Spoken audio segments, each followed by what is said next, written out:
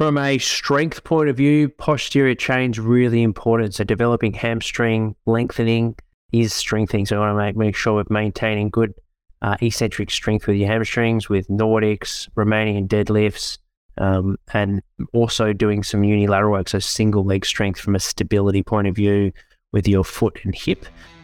Hello and welcome to the Prepare Like a Pro podcast. Each week I host live Q&As where I present on a topic to help footballers and strength and conditioning coaches with practical knowledge. Make sure to subscribe to my YouTube channel to receive a notification and never miss a live podcast. If you're a returning podcast listener and you love the show, please show support by rating the show. It goes a long way into helping us reach more listeners. Let's get into today's episode. Make sure to stick around to the very end as I provide a free AFL workout and power tip designed to give you confidence and an insight into what it takes to play AFL. Let's go. Hello and welcome to this weekly update where I'll be discussing how senior local footballers can enhance their playing career. So enjoy playing football for longer with strength and conditioning principles and methods. So if you're a footballer or perhaps you used to play the game, you're sick of getting injured and you want to get back to playing at your local club, then this is the video for you. If you're listening to us live, either on TikTok or on YouTube, make sure to hit the comment section below and I'm more than happy to answer your questions. But we'll get straight into it. I've broken this into 3 key sections for senior footballers. Number 1, like all of our programs, we want to focus on developing resilience as it's a chaotic and demanding game. So build resilience up throughout your body so you physically can handle the demands and help mitigate the risk of injuries, particularly for senior athletes, as generally the calves, hamstrings tend to let you down. So we'll focus on some strength exercises and some examples that you can do to focus on that. We want to try and develop resilience in the gym, but more importantly, also in the field. And then thirdly, we want to work on recovery practices that you can do to maximize your body's ability to mentally and physically recover from the game and lead into preparation for the next game. So we'll start with pre-season, some of your big rocks. I would recommend if you've been playing for a long period of time, over 10 years, and you're playing local football, from a motivation point of view, start your pre-season in January in terms of when you start getting back to the club. So November and December is where you're still in off-season. You're following a conditioning program and a strength program, much like our online program, which you can join for free on a 14-day trial, where you're getting 2 to 3 runs in a week, a speed run, an endurance run, and a mix phys run, where you're getting a little bit of everything with your agility. You're getting in some kicking loads, but you're doing it on your own schedule around your work life. You've got time for other things, and that's really important from a mental point of view, starting that preseason in January. So when you start, you're fresh, you're motivated, and you're really ready to go. But more importantly, you haven't done nothing. You've done some good work over November, December, so you're ready to get straight into the preseason training. So that's important.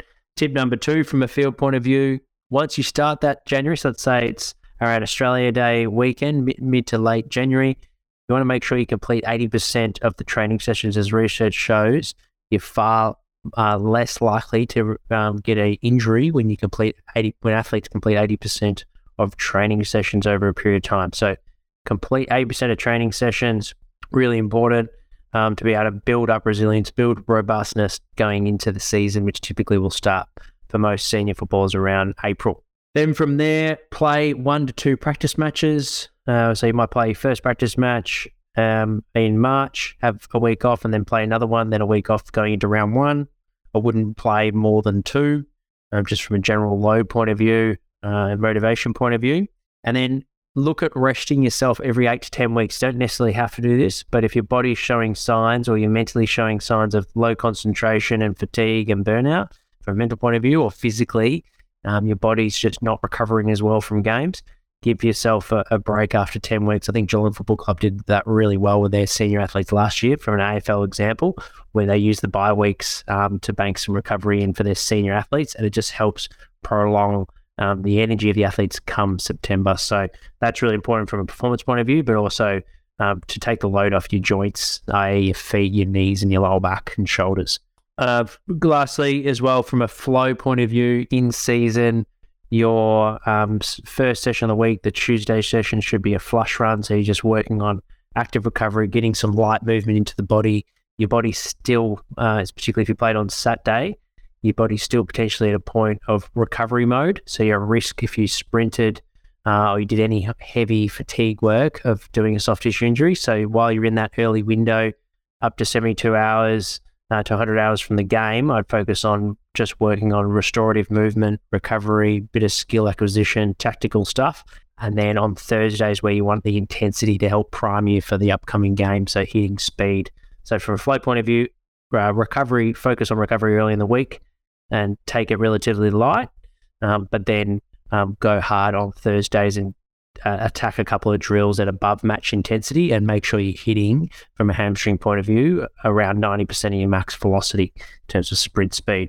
From a strength point of view, posterior chain's really important. So developing hamstring lengthening is strengthening. So we want to make sure we're maintaining good eccentric strength with your hamstrings, with Nordics, Romanian deadlifts, and also doing some unilateral work, so single leg strength from a stability point of view with your foot and hip, really working on building integrity around the foot and the hip. As we know, as I mentioned before, calf injuries and hamstring injuries are a high risk as you get older. So we want to make sure that your calf complex and your hip, as well as trunk, are working really well together. So things like Bulgarian split squats, single leg RDLs, and Copenhagen's for groin strength will be really, really important. Typically in the gym, we'll leave the carbs alone unless you've got a deficiency that has been a past problem. So I would typically leave the carbs alone, save your calf loading and resilience work on field with the running, as they do a lot of work. But if you've got an Achilles issue, obviously you want to be doing some isometric work and strength work to be able to keep your Achilles tendinopathy in a good spot. And if you're going through a deficiency between either side due to a past injury, then there could be value in doing some seated calf raise or standing calf raise strength work, typically, rather leave the endurance for the running. From a lifestyle point of view, manage your alcohol intake. As you know, it's inflammatory. So typically, obviously, games are on weekends where your body's just done the biggest load of the week. I'm not going to tell you not to drink, of course. You're playing for fun and you're going to have a drink with your mates after the game. But just be mindful of drinking a copious amount of alcohol straight after the game, because that's when the body is in this biggest state of recovery. So if you can sparingly drink after the game and save your drinks maybe early in the week on the Monday, Tuesday, perhaps, that will put you in good stead to be able to help yourself recover from 7-day turnarounds.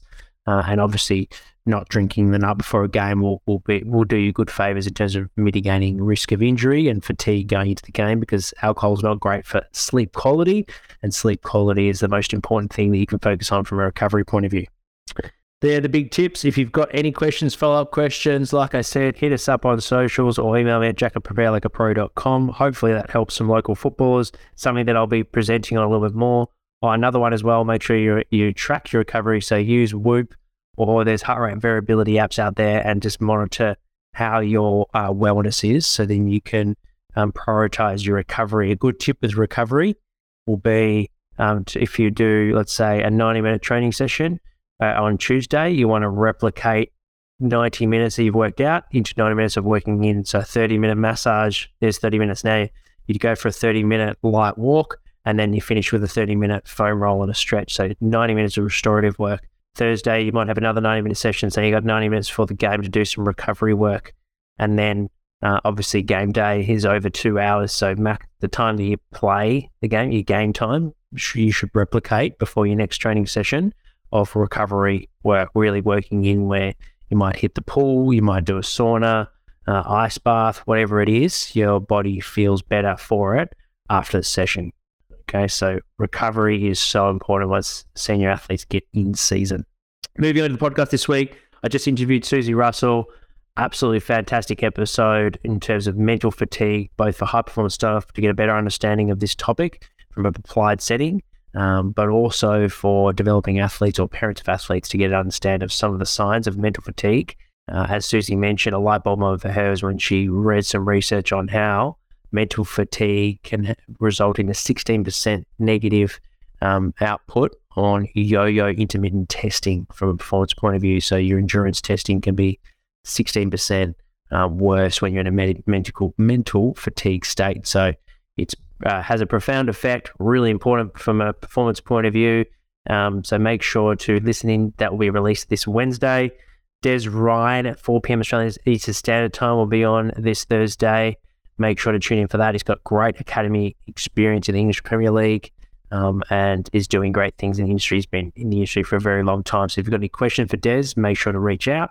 And then our bite-sized episode for this Friday will be with Nick Popovich, who's got a wealth of experience in basketball, and we shared his journey on the podcast over a year ago. So if you enjoy that bite-size, make sure to search for Nick Popovich on your favorite podcasting app, and you'll be able to listen to the whole episode that we did over a year ago.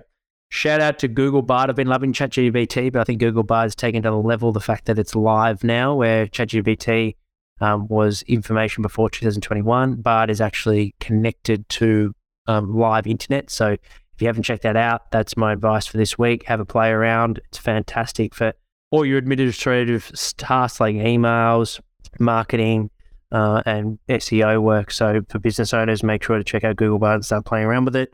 I've just posted a Twitter and LinkedIn poll. So if you're on those and you're a high performance staff, I'd love your feedback on how important you think supplements are with high performing athletes. At the moment, we've got 71% believing they're for it, that there's a place for creatine, caffeine, and even pre-workouts. 10% are against it, and 19% are sparingly. So it'll be interesting to see how that tracks over the next week. That's only day 2, that data. So please get involved. Follow us on Twitter, follow us on LinkedIn, and make sure to subscribe to the podcast on YouTube as well as your favorite podcasting app.